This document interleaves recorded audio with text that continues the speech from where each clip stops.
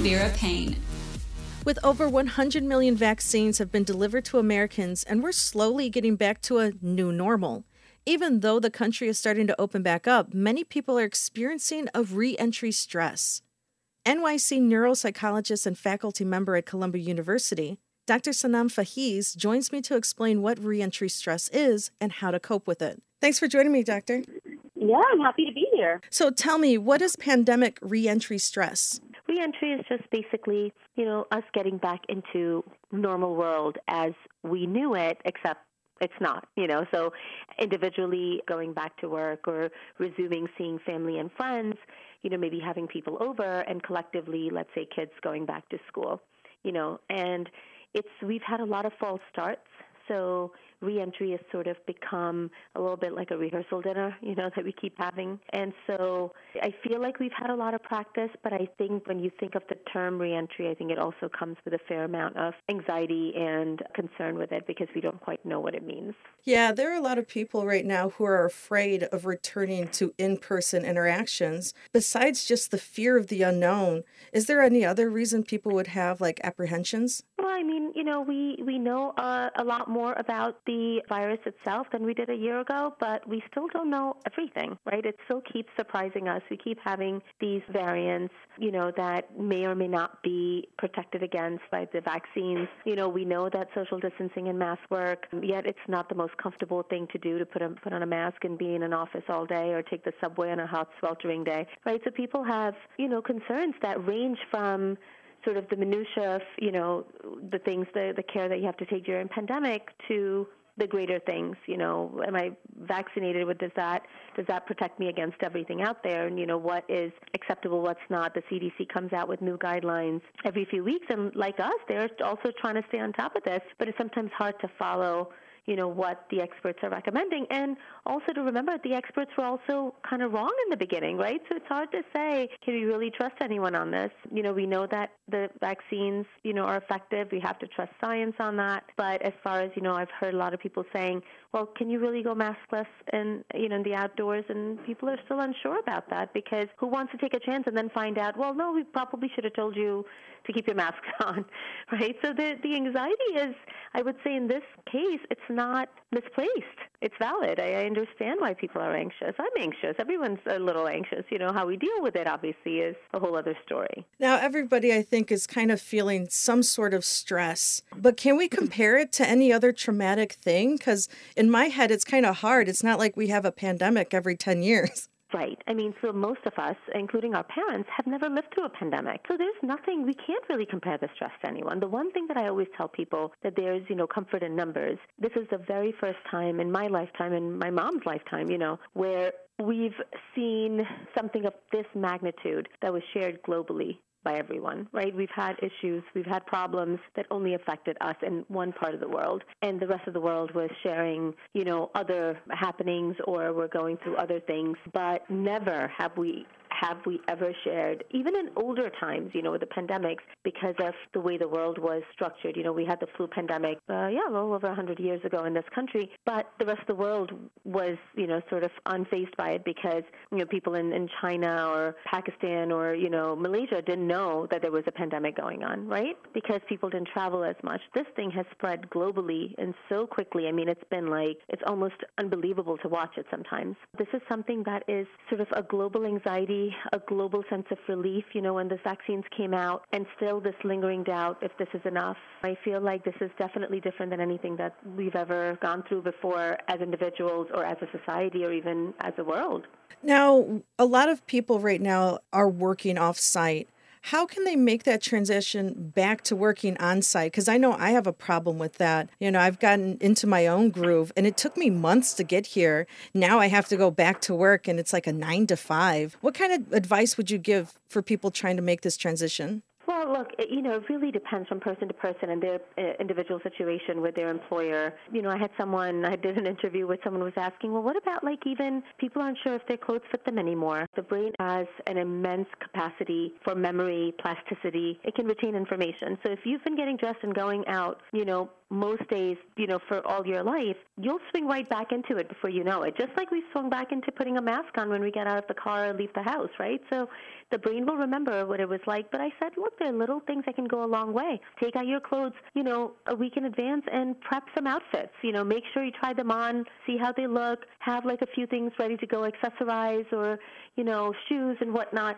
So it takes one layer of anxiety about what you're going to wear, if it's going to fit, the morning off, out of the way. Run the route that you would usually drive to work or the train that you would take, either take it on an off day or make sure that you look at what the traffic patterns look like, which have also changed. Trust me, when I'm on the road, I'm going, wait, when was there traffic at this odd hour in the afternoon? But yet there is, because it's a different world. So I feel like people can do things that make changes to their particular situation in a way that makes it easier without it being a massive change. If you have an employer who is understanding or you're in the kind of work where you can still maybe return to work at a reduced schedule and a truncated schedule where instead of going back 5 days a week, maybe you go back 2 days a week, and you slowly increase it to 3 days a week. Maybe you look at ways that you can perform where you can stagger your hours so you're not going in at the same time as all the other colleagues. So you maybe get in a little sooner so you have time to disinfect and, sort of set up your space a certain way. Or you come in a little later so not everyone's coming in at the same time and it's not too busy in the lobby or the waiting area. Whatever makes you anxious. There are ways to figure it out, but returning to normalcy, I feel, is not only healthy for us individually, but as a society as a whole. And so you definitely don't want to, throw the baby out with the bathwater, so to speak. You want to get back into the real world while taking your own individual needs into account. And, when it comes to workplace, you have a bit of a rapport with these people. Maybe you spend a year, 3, 4, 5, 10 years with these people. So in a way, you kind of feel safe around them. But what about dating? These are brand new people. You're not really sure how to navigate this. I mean, can you even ask if they've been vaccinated? That's a very interesting and important question. I just had dinner with a friend of mine who wants to get back into dating, and I asked her, I said, well, how is this going to work? I said, do you ask people, which vaccine did you have? Did you have the Pfizer, the Moderna, or the Johnson & Johnson? Is that how you're going to weed people out? And we were laughing about it, but it's a legitimate concern. How comfortable are you getting intimate with someone you've just met and who's also possibly seeing other people, just like you probably are, right? And I think it's a very tricky question. I think if you've had the vaccine, it depends on how comfortable you are getting back out there.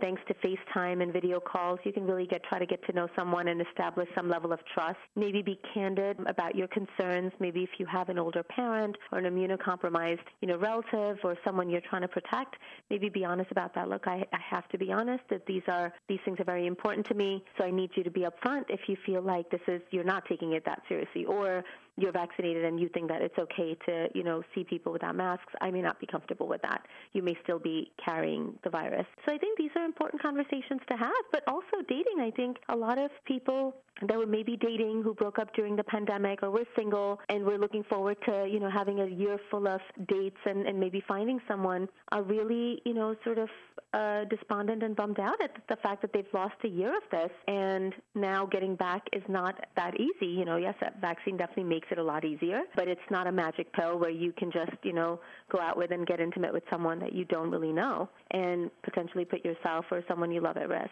So there are a lot of factors to be considered. Now, we talk a lot about the singles and we talk about workplace, but what about kids and students? When it comes to kids, I think of my cousin's daughter. She was 4 years old when the pandemic started. And I remember she wanted to go play with her friends. And when we told her she couldn't, she started crying, thinking that she had done something wrong. This was a punishment. And now she has a bit of a fear of even going around other children because she thinks they're dirty. I mean, how can we help our children out right now? When the pandemic started, I think my kids were 4. They had turned 5 during the pandemic, and they just had their 6th birthday. So I can honestly speak from a place of understanding what it's like to have young children and what a tricky thing this is for them. All children are very different developmentally, intellectually. Their capacity to understand these things also vary. The one thing I'm a big fan of is explaining things to children in the best way you can without either pretending it's something else or even in an effort to protect them, lying to them. Children can suss that out pretty well. And when you're honest with them, I think you are much more likely to have compliance and understanding than when they're getting mixed messages or when you're sending them the wrong signals. So I would say if you have young children, hopefully you've given them some idea of what the pandemic is, what this virus is like, how people get it, how you can safely gather, if you're vaccinated or if you're not vaccinated with masks in the outdoors, why we get tested. And, most of us have children who've been tested at this point for one reason or another. Like my kids have, whenever there was a slight, indication that we might have been exposed to someone positive, we all went and got tested. It's unpleasant, but we tell them, like, this is a non-starter, that you have to do this, and they understand that. And, my kids have been saying things like, we really want this pandemic to end already. This thing is really annoying, because they just went back to school and they're like, Mom, we have to wear masks all day, and I feel so bad for them. But they also understand the importance of not taking those masks off during the classroom. And they recently told me, we have this time where we can have separate room we can go to, or we can step outside to take a mask break. I mean, it's kind of painful, and it saddens me to see that children that young have to incorporate this kind of thinking into their repertoire, but that's where we are, and as adults become more and more vaccinated, and since the vaccinations are not, at this time, they're not approved for younger than 16, the virus, if it's going to be true to its course, is going to try to find hosts in children. So children are actually going to be at a higher risk in the next several months to years. So teaching them how to protect themselves is going to be very important. And it starts with having candid conversations with them and answering their questions without instilling fear, by explaining the science of it to them, and that they are not powerless against this thing. There are things that they can do to stay safe. Now, as the country opens up more and more, what can we do in preparation for it opening up? Should we still be wearing masks even when they tell us we don't have to? Again, this is where your personal understanding or your personal value system comes into place. Look, if the CDC is saying you don't have to wear masks, maybe you use common sense and say, well, if I'm going into a crowded store, or if I'm going to be in an elevator with a whole bunch of people, probably a good idea to put a mask on, right? So I don't think we're going to be anywhere near not carrying a mask for several years at this point. I think we're always going to have them, till this thing is truly eradicated. In the meantime, use your own judgment.